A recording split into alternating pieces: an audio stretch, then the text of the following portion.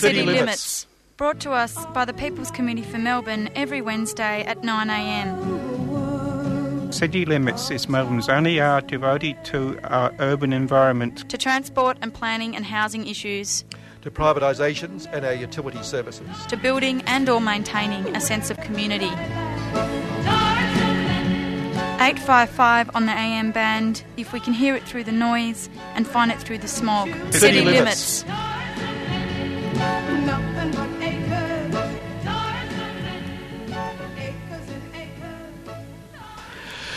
Meg, I'm sure you'll agree it was a very pleasant morning to ride over the tar and cement this morning. Oh my gosh.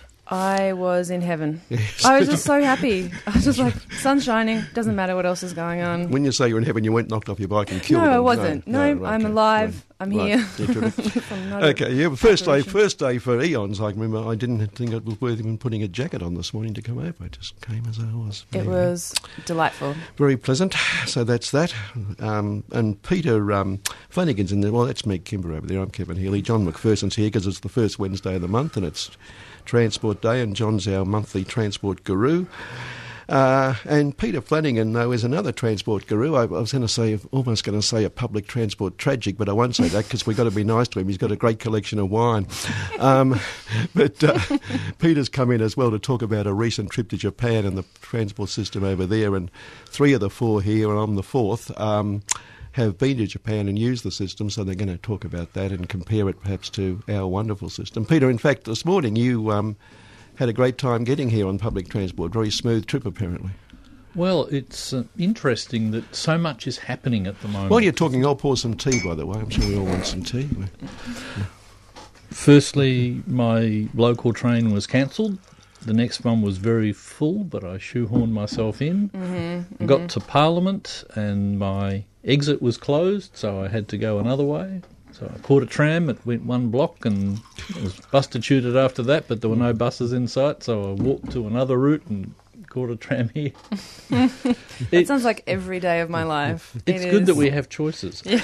It's lucky you left home somewhere near midnight to get here. It's also good that you're fleet of foot. Yeah, well, I had an experience. It sounds like you did more walking than riding.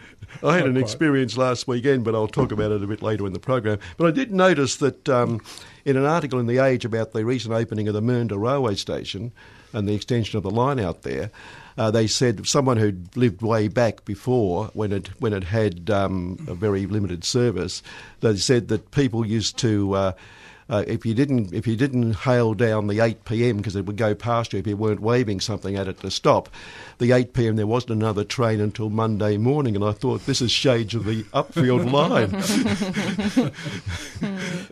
There you are, Kevin. Get down on the track waving a waving blanket. Oh, it's useless on the on the upfield line, let me tell you that. I'm going to have a sip of tea now. Hang on a tea. We've all got our cups of tea, folks, yes? Yes, we've got it's Chinese white this morning, John. terrific. It's your favourite. Perfect. Yeah. Before we get too carried away Yes. on transport, Oh, yes, that's just a right. little note about Stick Together. If anyone's been listening, which I'm sure everybody does, listen to Stick Together and then stay on the same channel and listen to us now. That Stick Together was a repeat, but you can tune in this Friday from 10 a.m. or Saturday at 7 a.m. to hear the episode that's about this week's Right. key event, which is a walk-off by thousands of educators demanding better pay. Yes, and I'm sure the presenter who missed out this morning is gnashing her or his teeth. Yeah. Yes, anyway, we have some problems sometimes with live radio if you can't get someone on the line, but then again, if you do a pre-record, you've got to hope it gets on. Exactly. Yeah. Exactly. So there we are. It Yep. even happens on the great ABC. They can Exactly. misplace a program. Yep.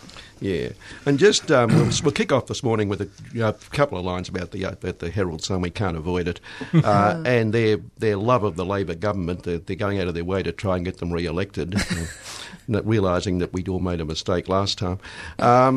But a secret, this is about what the government's doing is trying to actually protect native forests at last, well, one might say at last. But the Herald Sun coverage, a secret Andrews government plan to ban logging in Victoria's native forest next decade could wipe out thousands of jobs across the state. And on it goes about the impact on the economy and the poor companies, etc., etc. Native Forest Band plans to axe jobs, chop for logging. Great headline, that. And I won't even bother to read on this editorial, but the editorial last Saturday was "Coal is not a dirty word." Any need to read on, folks? I guess they're talking about the Great Forest National Park, which just sounds like such an incredibly good idea. Oh, they mentioned that as well, that it's been, but in the government announcement, it's been rebranded. Dropped. No, the government's not going to proceed with it. So as a bit of a sop to those who are losing jobs, etc. Oh. So there we are. The other one, I haven't got it here because it's down in the transport section, but the coverage of the orbital rail thing last week, and I know we all have a bit different thoughts about it, but the Herald Sun coverage was one of the other papers, even the Financial Review led on page 3 with it, the Age over the P1. The Herald Sun, back, I think it was page 17, and it was attacking it. Tunnel vision, it called it, and just an absolute attack, and how it's so far ahead. Now we've argued whether this one's right or wrong. We've argued for years the governments have to plan much more than one term ahead in transport, and this one at least is looking toward 2050 or something. So it's in that sense it's good. And whether it is good in itself, I'm not sure. We need to talk about that. But nonetheless, they're doing something. Oh, that's interesting. So the Herald Sun thinks it's worthy of page 17. And the Age has an article every day of the week, on at least one article. The Age has got very excited about it. And even the Financial Review coverage was reasonably positive. So there you are. I suppose they feel there's a few of their mates going to get money out of it, of course, building it, but that aside. But, they do plan their freeways 30 years ahead. Oh, yes. If you look at your street directory, you'll see future freeways already marked on them. Mm-hmm. And I've sat with people at Vic Roads and, they've had their plans for many years before they come. The East-West link I first saw in about 1970. The bottom drawer. Yeah, the dreaded bottom drawer, So they're not afraid of having a long-term plan? No. Yeah. But then they do run transport in the state, though, Peter, you've got to remember that. It's sort of their job then. Although they do say we can't build our way out of congestion, but... They don't say that, though. Yes, they do. Yes, they do. Very quietly. The current CEO and the previous one have each said that. Yeah, but then they go and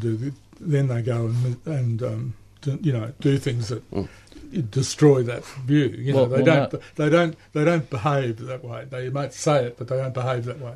It's not them, because all the freeways are out of their hands now, because they're separate authorities for building the freeways, and Vic Roads are told all you can do is connect up to it. That's the only say you have. But you get the same people moving across one to the other. I think you've been slightly Jesuitical there, Peter. Yeah, I think they certain people seem to move between all these bodies and have the same. They've always said I've never known them not to say they support public transport, but they always then say, but we just have to fix up this little bit of road first, this little connection, and then off we go. Yeah, this one you'll find stunning. A headline during the leadership dispute last week in the Financial Review. It ran many pages of it, of course, but I just picked out one headline. But who do you think they're talking about? The headline is, "Never Trust a Queensland Copper." Any stabs in the dark on this one? That would be Potato Head Dutton, I think. Oh. you know your politics, don't you? Oh, don't I? I did grow up there, after all. And this one I really do like, though. This was the same day. Dutton, a, quote, low version of Trump, says China media. A Chinese newspaper has described aspiring Prime Minister Peter Dutton, this was before the vote, of course, as a low version of Trump, as the leadership contest, etc. The Hawkeye Global Times newspaper posted an editorial on social media on Thursday referencing Dutton's controversial policies on asylum seekers, his decision to boycott an 2008 national apology to the stolen generation, and his comments about African crime gangs in Melbourne. This Dutton can be called a low version of Trump, said the tabloid newspaper, which is often critical of the Australian government. We can imagine the consequences he will bring to Australia if he is in charge of the country. This is the most embarrassing situation in Australian politics. So there you are. That's insightful commentary there. Their view of him, Really good. I don't think he's quite as bad as Trump, actually. Well, because he's not in charge. That's the difference. Hang on, have a sip. Anyone else got anything they wanted to talk about while I'm just raving on here? Well, it was interesting you brought up Mernda. I've been travelling out there the last few days, checking out the stations and the surrounds. It's interesting because you have housing developments and you have large, broadacre things which are appearing to be parks. And I thought I'd walk between the stations and just see all that there was. And although there are paths being built, they're not finished. And to actually get between the stations, you have to walk on the highway. And there aren't any footpaths on the highway. So, but they are intending to finish those paths. Oh, yes, but I think it's probably months away. But you can understand why they're in a rush to open it, though, can't you? Oh, yeah. Yeah. Is there such a cynicism there, John? Well, there's an election and sniffing around. All right. Well, the car parks are finished, and they no, not yet, not for some of the stations, but there is a fair bit of use even on the weekends. So that's good. So it looks as though the train line is being used. Well, the car parks have all been closed at my station anyway, with a private development on public land, which I'm so pleased with. I was just going to say, in Skyrail territory, they're still finishing off some of the stations down there too.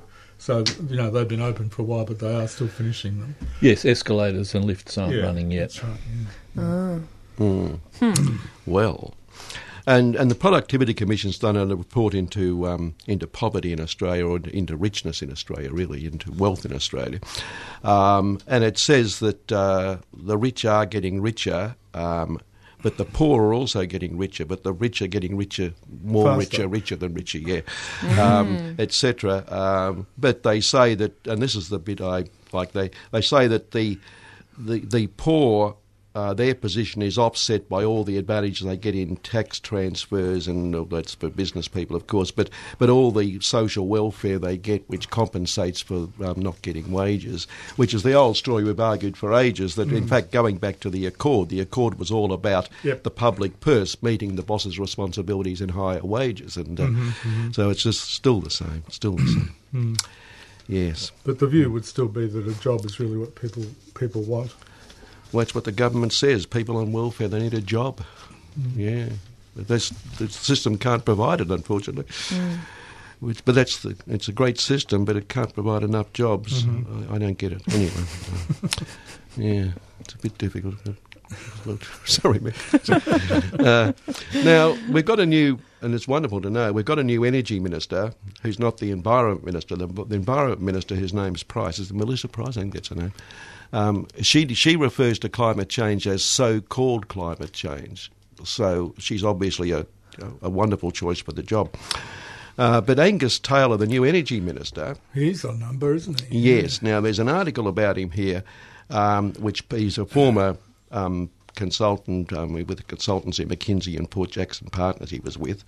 And he's a trenchant opponent of the renewable energy target and wind farms ever since one was built near his property in Cooma in the rich farmlands of southern New South Wales. So he comes from a tortured background, poor man. And he goes on to say he helped Turnbull kill the National Energy Guarantee and its emissions target, just as last year he helped kill former Chief Scientist Alan Finkel's clean energy target after privately saying it should be tweaked to allow gas plants to be built and cheap international carbon offsets to be used. Right-wing colleagues celebrated his forecasting acumen during the debate over the renewable energy target when he reckoned prices would go up because of renewables. He's appeared at rallies organised by the shadowy StopTheseThings.com group based in his electorate of Hume, whose supporters include climate sceptics such as ex-PM Abbott, Abbott's business advisor Maurice Newman. We'll remember Maurice Newman. He was in charge of the ABC once. He's advised wind farm opponents to use the planning system to slow projects down, but he's been careful to say that he opposes wind farms because of the huge subsidies that underpin them, and not because he is a climate sceptic. Introduced by shock jock Alan Jones at a national wind power fraud rally in Canberra in June 13, the then Liberal candidate said he was motivated by watching these local communities in Hume and across Australia tear themselves to pieces, cousin against cousin, cousin, brother against brother, for the massive subsidies to the wind industry facilitated by the federal government. And on it goes, but it's along those lines. So what a wonderful choice. He seems to be against wind power, I think, because it's a blot on the horizon. All these rich people don't like wind. They can cope with solar, but they don't like wind because of the turbines turning on the horizon. It offends them, the view from the terrace of the property, Yes, I think it's a perspective thing. In the US, in farming communities, they found that was the case. People who had a wind turbine on their farm and got paid rent money for it were very happy because all their farming activities are still being carried out, but their neighbours hated it. So, I don't think it's even that. In Australia, I don't think it's even that rational. It's just that these rich people don't like them on the horizon. That is the reason. So the solution in the US was they formed community cooperatives, and they all owned the wind farm. Yeah. Someone got paid rent, but they all got the benefits. So they weren't looking at someone else making money out of destroying their view as they saw it. Yeah, Germany's got a similar system where the nearest farm, or the farmer whose land it's on, for instance, gets more, but all the farms around get paid something, and it shuts people up. Yeah, well, Texas is big into wind power, and I doubt that they have community organisations there to be against their religion. But it could be a company with the shareholders being the local farmers. That's right. And the church would have a major role. Yes, perhaps that's right. They keep good company. Wind power's big in America. Big. You're right. It is big in farming areas. Yeah, and somewhere like Texas has got quite a noticeable proportion of their power comes from their own wind power. Yeah. Now, one of our old mates, Andrew Forrest. Another old mate. Twitty. He, as we know, he's a great supporter of Aboriginal rights. He loves to employ Aboriginal people. He runs campaigns and funds that support Aboriginal employment, etc. And he showed his consistency last year. We mentioned on this show when he took someone to court because they tried to come onto his land and set up a resource company or to actually investigate whether there were resources there on one of his rural farming properties. Now, this is a man whose own company, of course, has, claims the right to do that on everyone else's property, but he actually won the High Court case and it set the Katamung, etc. But now, despite his claims about supporting Aboriginal rights, he's taking to court an Aboriginal group that is in fact the sole owner of this particular land he wants to put a resource thing on, he wants to mine for iron ore or something. And he's taking them to court because he says they shouldn't have sole and exclusive rights. They shouldn't have exclusive rights to this land. He has rights to move in and do what he wants to do. So what happened to his great support for Aboriginal people and their rights? So it's actually an Aboriginal company or organisation who wants to... Well, it's an Aboriginal people who won the land right and were given exclusive title to this land. Right. And so he went to court to stop people from looking at his land for resource extraction, but that's his job, is to go on other people's land for resource extraction. That's right, yeah. You may be picking up a bit of hypocrisy. Was he trying to avoid a precedent being set? Well, yeah, I mean... Sure. And on such things, Alan Jones, that wonderful shock jock in Sydney we mentioned earlier, you'll be pleased to know, everyone uses the N-word now, they don't actually say the word, but he actually described Matthias Cormann in the course of the leadership dispute last week on air. I mean, what a dreadful... I mean, it's the most racist of phrases. But Alan said it. He apparently says it quite often. Does he? Yeah. It's wonderful, isn't it? It's part of his normal argot. This is part of an article in which all that lot, Hadley and all that lot, are carrying on about the need for the government to go further to the right, and Morrison must learn the lessons and take it to the right where it should be, apparently. Yeah. And you've got Erica Betts, Jim Molan, Craig Kelly, Molan's that ex-trained killer bloke, all getting on those programs and saying the same thing. Isn't that good? Yeah, it's really uplifting. And just to uplift us a bit more, and then we'll take a break and come back to transport. The NAB Bank, the NAB Your Money Bank, which has been excoriated slightly by the Royal Commission, both in terms of its normal banking and its super so-called retail funds. Well, look at this. More than money, NAB. Goldwyn had a big idea, turn something invisible into green power for 1 million homes, and it talks about its wonderful role in greening Australia. Isn't that wonderful? Mm-hmm. I would say that's what you call greenwashing. Oh, yes, with lots of money. Oh, and cryptocurrency investors have all lost heaps of money. That's a bad thing, isn't it? One thing I did want to just raise, though, also, I find this really interesting. The construction union, which everyone knows is so evil, I mean, it does terrible things in this country. A law firm in Canberra, Adiro Law, is taking it to court because it won a case for better. Well, it was actually more back pay, etc. It's pretty complicated, but the workers in the union got a good deal out of a settlement it made with this company, One Key Workforce. But they're taking them to court because it says this militates against against clients of its own clients who are non-union members.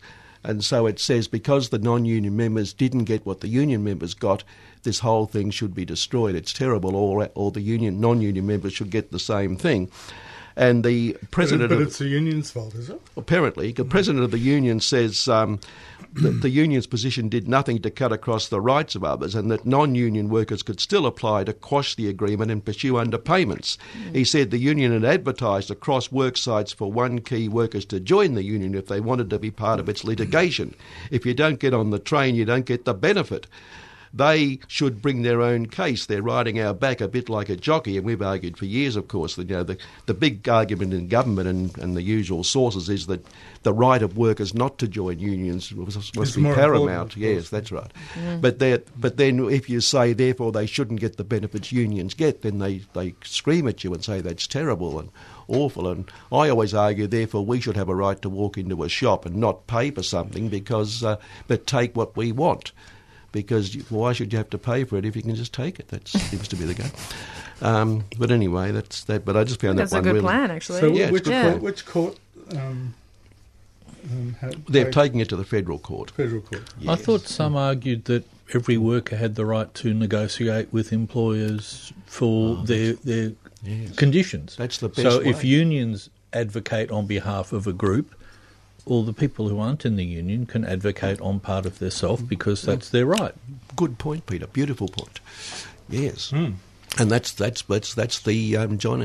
John Howard philosophy. That's pretty much what the union's saying too. Yeah. Well, they could even get a better result than the union. They could, or not. Well, work choices showed that, didn't it? Okay, look, we'll take a break. And seeing that last bit talked about being on a tram or something, we'll come back and talk about transport. Dinosaur Prize Surprise! A new show starting on Thursday the 13th of September. It's a show about kid stuff. What sort of kid stuff? All sorts of kid stuff. I'm Carl Panuzzo. And I'm Daniel Salvatore Christopher Larkins Panuzzo. And we are playing the platters that matter. Spinning the discs with a twist. Talking the job that will keep you alive. To make sure you really exist. Every Thursday from 3:30 till 4. Right here on 3CR. 8:55 on your AM dial. We have giveaways and question time. We'll need you to SMS your favourite line. So tune in to find out what's going on in our world. On Dinosaur Prize Surprise.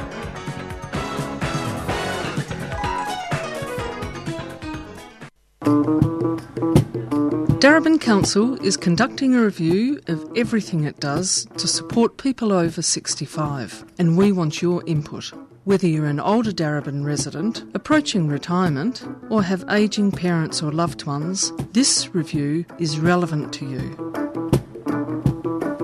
We need all perspectives on how we can make Darebin an age-friendly city. For more information, visit our website on www.darebin.vic.gov.au or call Darebin Council on 8470 8470 to speak in your language. The City of Darebin is a 3CR supporter.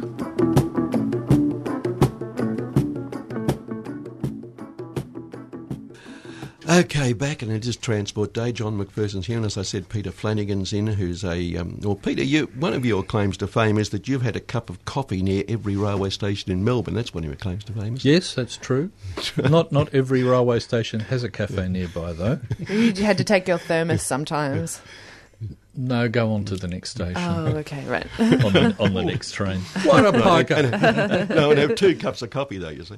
1 for each station. I feel like with that knowledge, we could start some coffee carts and really make ourselves some money. Clean up. Yeah.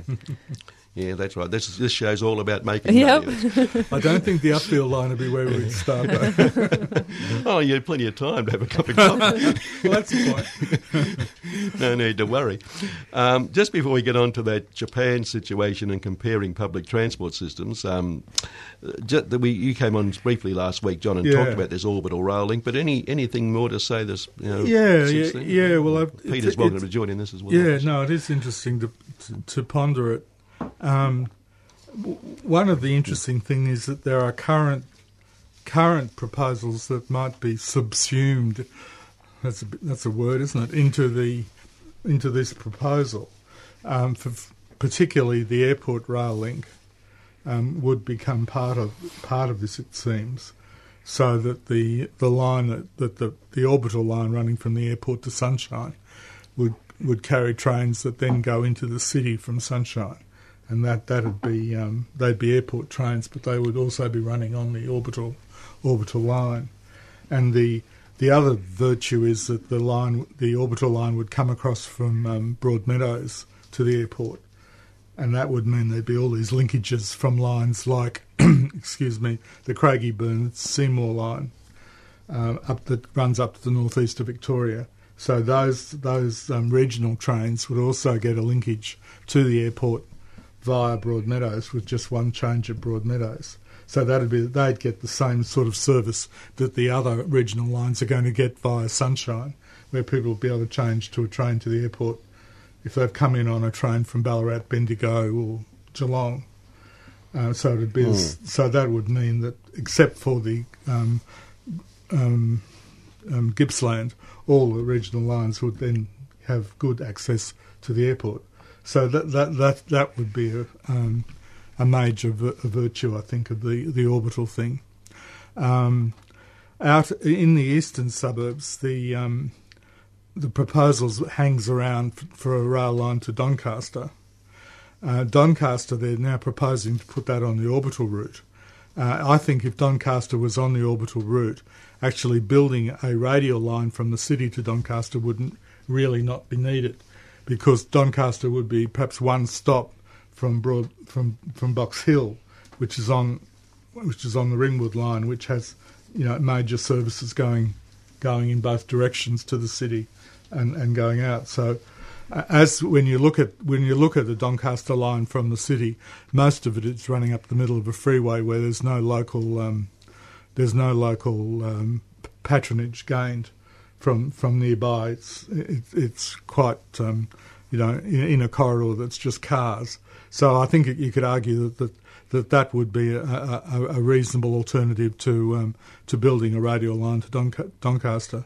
Down in the southeast, the government a few months ago proposed this tram line that was going to run from Caulfield to Monash University, which seemed a bit peculiar. Tram, light rail, when you've got the heavy rail very close to in the same corridor. Once again, if the orbital line was built, going from Caulfield to Monash University would be quite easy with just a transfer from the radial Dandenong line to the orbital line at Clayton, and then one stop would take you round to Monash University.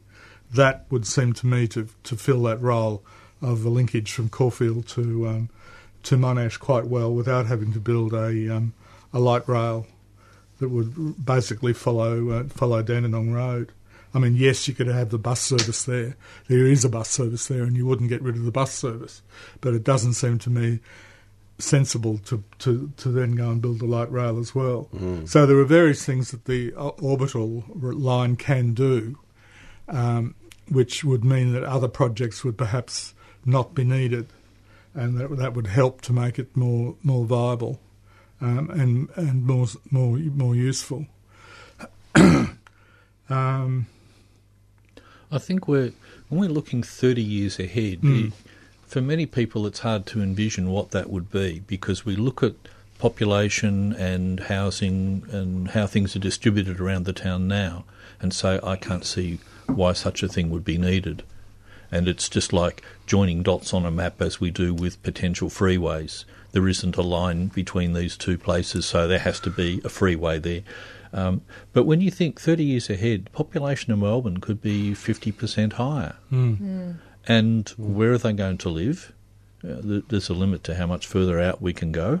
You know, we can make Seymour a satellite town, but maybe we have to have more dense occupation of the middle suburbs, as we're doing with the inner suburbs. I mean, in my suburb of Brunswick, we're now getting 9-storey blocks of units along a whole street next to single-storey terrace houses. So maybe that's what's coming to the middle suburbs. Well, so far the middle suburbs have been spared because of the political difficulties, but they shouldn't be. They certainly, there are parts of the middle suburbs that should be densified, particularly around railway stations, I would have thought. With the orbital link, I'm confused. I asked this last week, but previously there was this conversation about the airport rail, and do we know more about whether this is instead of what was previously proposed for the airport rail, or is it the same project that they kind of secretly let out a little bit before? Well, there are airport rails being pitched at a number of levels in terms of speed without any intermediate stops, slightly slower with some intermediate stops going on different routes. What I just mentioned earlier was the, I don't know what you call it, I think the intermediate sort of thing, where it wouldn't be quite as fast as a direct line built mostly through tunnel, but it would be capable of being integrated as part of the orbital thing, which would make it a lot cheaper to build. Right. Okay. And personally, I don't think ultimate speed to the airport is an issue. Convenience and being able to get there from where you live rather than having to go to the city. And the freeway will always be there if you want to hire a limousine to get you there, you know. That's how I like to get to the airport. So my argument is let's cater for the ordinary travellers and the workers at the airport. There are plenty of those. There are at least 15,000 workers at the airport, and that's going to keep going up and up as well. In the immediate, they've set aside money just for a business case study on this, and it is announced right before an election. So could we be cynical and suggest that, you know, will it ever get off the ground, so to speak, or under the ground? Well, the issue there is what is Bob Carr, when he was Premier of New South Wales. He announced huge public transport projects before each election that he won, and then afterwards said, "Oh, terribly sorry, we just can't find the money. It's not going to happen."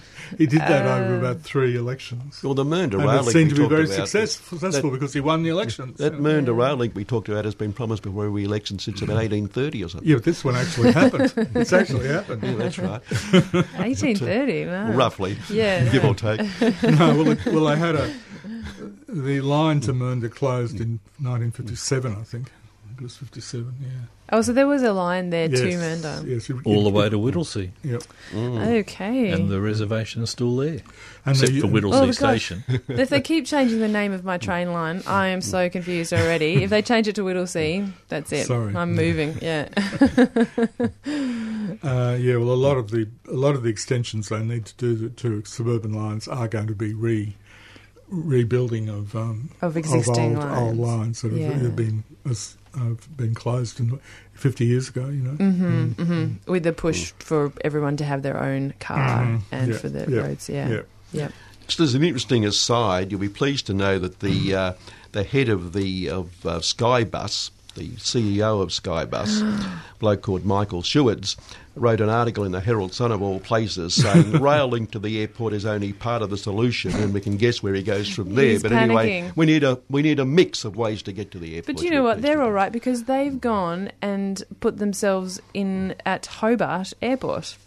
So imagine my distress having to take the Skybus just to get out of Melbourne and then arrive in Hobart last time I was there and see that Skybus. I was like, no, is it a vision?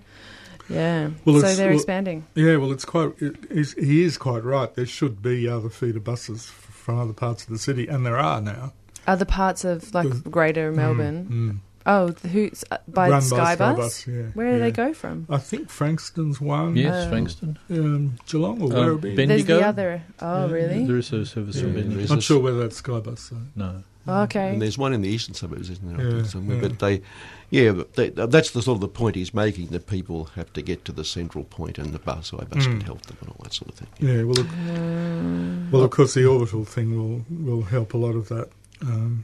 As well, but that, of course, we are talking a long way off, 30 years hence. The government's talking about building the southeastern section, and the airport rail link sections. They're the first parts they want to build. The government's talking about putting it all underground. I don't quite see that it needs to be if it doesn't need to be underground, why it should be underground, and there'll definitely be parts of this rough route that they're defining where it wouldn't have to be underground. Well, they say part of it will be on top of the ground, but most of it sounds like it's going to be tunnelled. Well, it's a lot cheaper to build overground, or even up on sky rail type thing. And it's less disruptive to the local community and underground, above ground. Above ground, yeah. And also, it's still permeable underneath. You can cross. That's right. Yeah. Well, just to show you, by the way, which is useful for our listeners, showing you, this is that Herald Sun article I told you about, page 17, where 50 billion bolt from blue, and then tunnel vision skewed was one of the headlines. Isn't that lovely? Yeah. Okay. So they're really on side. Yeah. Well, the western part of the orbital is the least defined part. And yet that's probably the part that's needed most, because the west has the least amount of suburban rail, services. So this is a new line, should be designed to get be maximum use. And indeed, and we said earlier, we talked about the need to plan way ahead, which is done in this case, but also we've talked for years about the fact that our system is radial, our rail system's so radial, and we need circumferential routes to cover it, and this does cover some of that as well. Most of the travel will still remain on the radial routes, believe me. They're saying that it'll be the biggest individual route, but I'm not sure quite what that means. They're saying the orbital will be the biggest, carry the most people of any of the routes. So I'm not quite sure what that means. I think the radial routes will still be busier, mostly. But you get to a certain size where the pressure is on. Somewhere like Moscow has now got an orbital. Yes. Peter, is that right? Yes, it has. Yes. That's fairly new, isn't it, finishing the orbital? Right, yes, Metro? There are a few little bits, but they're also doing radial things too. Yeah. As all cities grow, their transport develops. Yes, Melbourne. Yeah, but, or you get more roads. Our trouble is that this thing, as usual, is being presented as the solution, and it's not the solution. There are still a lot of other bits of rail that need to be built. Well, lots of tram and bus. Yeah, you have tiers of transport. In other countries, they have a metro service which Yarra Tram says, well, that's just like what we do here, but we're above ground. And yes, in some European cities, you have above-ground trams that descend underground when they get to the city and stay underground and then come out the other side. But it's still the same vehicle on the same track, just has different platform heights. Well, we'll move to that just in passing because I won't waste time on this, but because you told us your experience getting here this morning, but Saturday morning coming home from the market at Royal Park Station, I waited an hour because they kept announcing there'd been an incident in the loop, which may well have been a suicide, I don't know. But why they couldn't somehow put trains on, avoiding, just circumnavigating the loop and coming through, I've got no idea. But there were people who've been waiting longer than me on the station, and it just seems to me that it's just a ridiculous system in Melbourne where they can't, even if something happens, they can't run a normal service. They can't run it. Well, I have, where I live, Peter, I often hear Sunday morning quite early announcing the next train's been delayed or something, and that's Sunday morning at about 8 o'clock. When there's a 40-minute frequency that's right. trains. That's right. So, it's just hopeless. But let's move on, because the reason you're here, you've recently been to Japan. You go to lots of places, I know, around the world, testing not just to enjoy the places, but to also use their public transport systems. And just comparing Japan and your experience in Japan recently, tell us something about it. Well, this time I wanted to travel on slow trains. Japan is well known for its fast trains, and yes, they're very impressive. Standing on Kyoto Station, there was one every 6 minutes in each direction. The train would come in, train doors would open, platform doors would open, you would march into your compartment, all the doors would shut, and within 2 minutes it's off again. And so that's a train with a capacity of over 1,400 passengers, leaving every 6 minutes in each direction. Amazing. Just explain platform doors for people. Well, we have big issues here about people falling onto train tracks or prams running away, or people going off and having an explore in the loop. And this interrupts a lot of our progress of our trains. Over there, on the high-speed trains and in certain metro lines in different cities, they have a barrier between the platform and the train, often because the platform is very narrow and there's a lot of people who want to get on. They don't want people pushing and shoving and someone falling. So they mark out on the platform where the carriages are, all the carriages are numbered, and where the doors are. So you can actually be on a metro train in some cities and you can tell your friends, I'm in carriage 5, door 3. And they can stand at that position on the platform, and when the train comes in, and not before, the doors open and you can get on, and when the platform doors shut, you can't get on and you can't force the door or anything like that. So it's a sensible thing, because they also have maps on the stations to say, if you're going to this station, this is where the escalator is, this is where the stairs are, these are the lifts, these are the other facilities, and you can see the carriage and the door that's nearest to those things, and you can pre-position yourself. Also, some of the big stations are so big that they have maps to show you how to get out. Yeah, I need that in stations in Melbourne. Well, I got caught out in Namba Station, which is a major city station in Osaka, and it has 26 exits. Wow. And one end of the station to the other is over a kilometre, and there are 3 railroad companies that have a major stake in that station, so you need to go to the right station, and then you've got metro lines going there as well. So my ambition was to travel to interesting places by slow trains and just see how things worked. And there was some really amazing things. I thought, I can't read Japanese and I can't speak Japanese. How am I going to survive? And then you find that all the ticket machines, they have an English button. You press that, everything's in English. Or there's a Chinese button, a Korean button, and, the standard Japanese. So that's fine. And how do you buy a ticket? Well, in many places there's a ticket machine and there's a big map above. And the map shows all the stations you might want to go to, and it displays the price. And you just key in the price you want to pay, and it gives you a ticket for that. And, of course, they also have stored value cards, like our Myki, but they're interoperable. So in the Osaka Kansai region, there were about 5 railway companies. They all took all of them. They're all interoperable. So you just use your key to get in and out, and it just deducts the appropriate fare.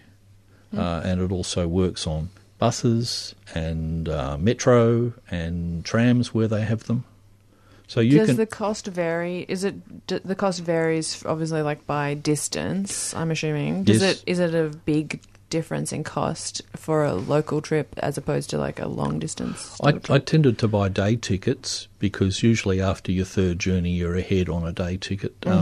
So within the city the prices are comparable to Melbourne, but if you're going any distance out of town it's dearer than here.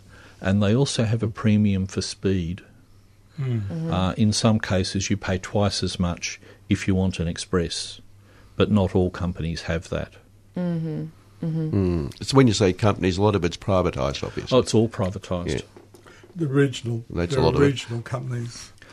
For instance, when I was travelling between Osaka and Kyoto, it's only about 50k, but I had 4 choices and 3 railway companies to do it with.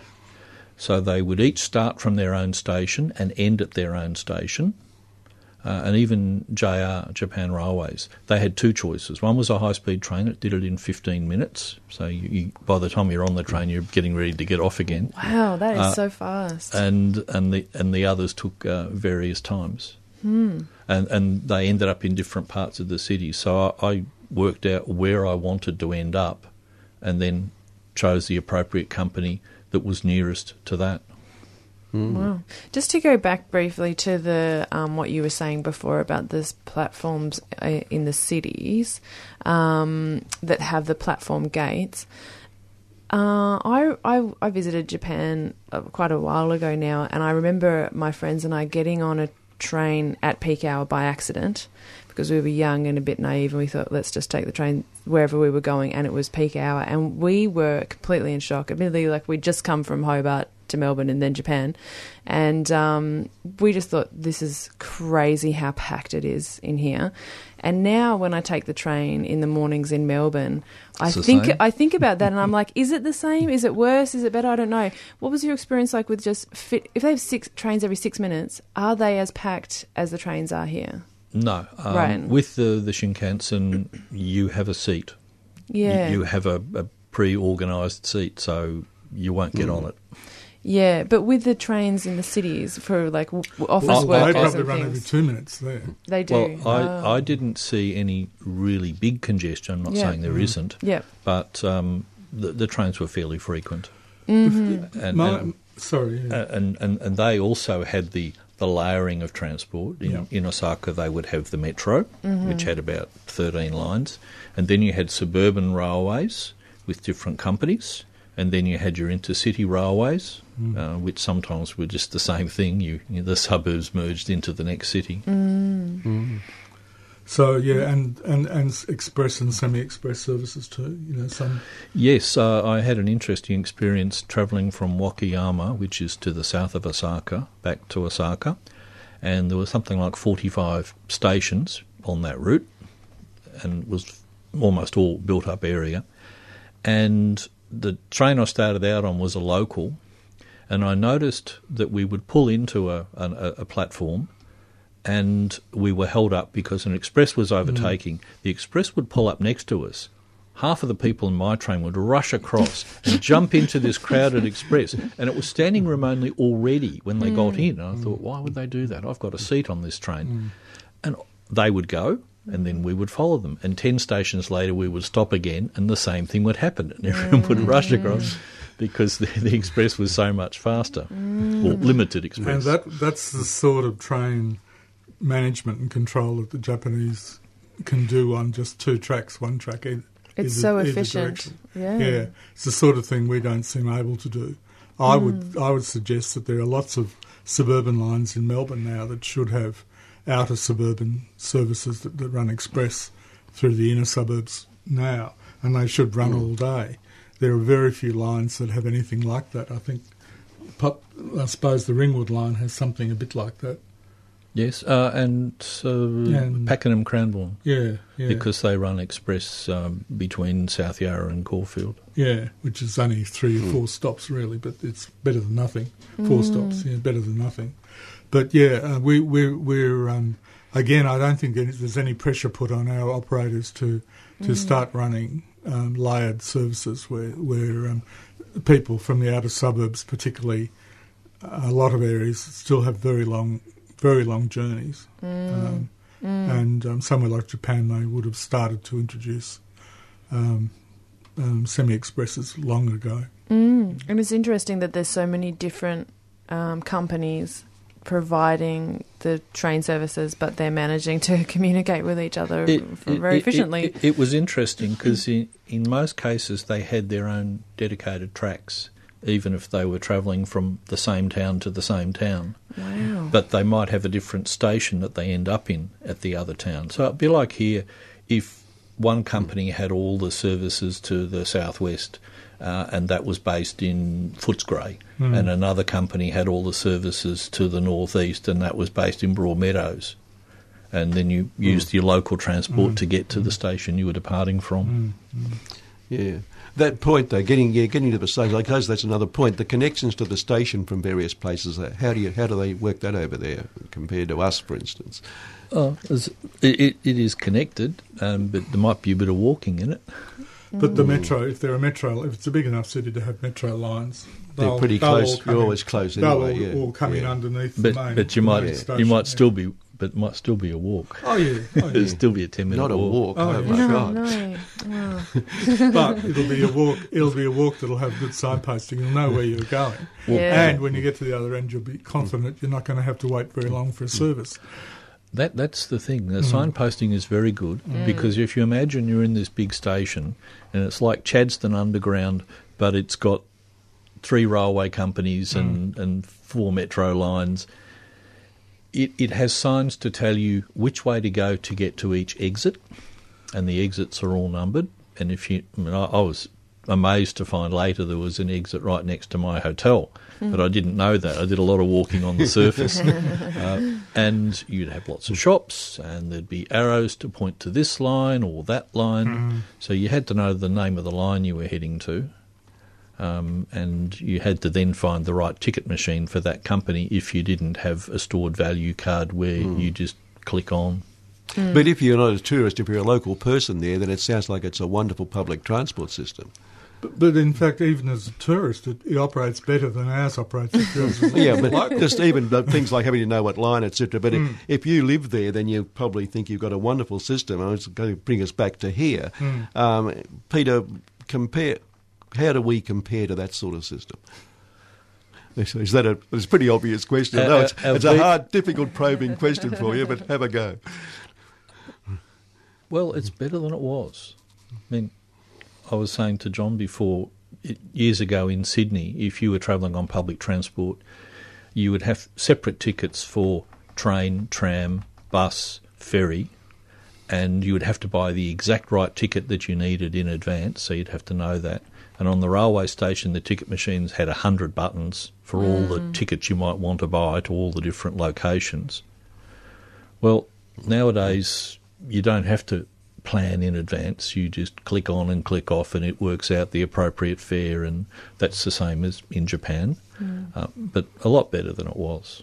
Yeah, but still, we're still fairly pathetic. I mean, in terms of frequency of services, we're pathetic. Oh, frequency is very poor. But V-Line fares are a lot cheaper here than in Japan. Yeah, well, we're not talking about V-Line. I thought we were talking about Melbourne. It seems to me that we still run services in Melbourne outside peak hour. The frequencies are on the whole pathetic. Yes, and the interconnection is not good. No, and that of course is part of frequency. The two go together. I think we have to acknowledge the fact that when you're running services every half hour in the middle of the evening, when people are encouraged to go out and party all night, half-hourly services is ridiculous on all of the lines. It should be 15 minutes minimum. Half an hour's better than Sunday morning. Okay, so many lines start so late, and they're 40 minutes between. Yeah, well, trains. that's another issue that goes back to Melbourne being God botherers, and the only thing you went out for on Sunday morning was to go to church. Yeah, sure, but that stopped, 60 years ago. One of the things I think is that there's often, I feel like there's a psychology where infrastructure will be put in place once there's that peak population, but it really has to start happening a long time before the population gets to that point. And I feel like there's this disconnect because there's always this narrative like, oh, there's not enough people, we don't need this much public transport, there's enough for everyone already, but it's rapidly becoming not that case, just anecdotally, just from trying to use it and go there and go to a job, on peak hour, then it's hard work. Yeah. Yeah, and that is the way things are done in Melbourne. You wait till everything's overcrowded, but you see the tram systems crowded. Most lines on the tram system are crowded all the time now, but the improvements, so-called, in service levels is tiny. It sounds like the biggest difference between here and Japan is the frequency of services. And I think that's the big difference between Melbourne and anywhere. Yeah. Well, that's a telling way to put it. Yeah. Yes, but the argument is if you have a public transport system like the one you've been talking about, it relieves congestion on the roads. Now, does that work over there? Apparently, I rarely saw cars. You rarely. There you are. You rarely see dense, hugely congested areas, even in the middle of Tokyo in the so-called peak areas, peak periods. Yeah. And people were quite often on public transport carrying their shopping bags. Yeah. There were not journeys that were inappropriate for public transport. People used it for everything. Well, riding here last Wednesday, it's different. Every week it's different, but the top end of Smith Street was where I crossed from Edinburgh Gardens to the top of Smith Street, where the tram turns. There were 2 trams caught. There were 3, one at the stop and 2 others caught in traffic, in massive traffic jam in that spot. That's just absolute disruption of public transport, and I'm sure that wouldn't happen in Japan. Well, I think it's. I don't know what the populations are. Do you know what the population is of Osaka? I think it's about half as big as Melbourne again. It's half as big as Melbourne, and again. Yeah, well, with that kind of population, I don't know. It seems like a lot of the cities like Tokyo and Osaka and Kyoto and stuff like that, from my visiting there, you don't see people driving cars because you just have to be crazy to drive a car. I think it would just... you've got so many other options. You can't own a car unless you have an off-street park. Exactly. It's just not built that way. Peter, we've got 1 minute left, so 1 minute to sum up your thing today. Yeah. Well, the ticketing was good, the transport was good, the slow trains were sometimes very slow because they stopped at lots of stations, but it was a lot easier than I thought. Japan is not a hard country to travel in, except no one speaks English. But they have translation apps on their phones. You speak into the phone in English, it speaks to them in Japanese, and vice versa, and you can sort it out. And on the home front, you discovered this morning Melbourne is a hard place to travel on public transport. We've got to finish there, but Pete, thanks for coming in this morning. Thanks for having me. And everyone else, thanks to... John, you can thank Meg and everyone else. And thanks. Tell them that Thanks, John. next week, Helen Vandenberg talking about a new commission looking at waterways in the West, so it's a bit of a victory for her.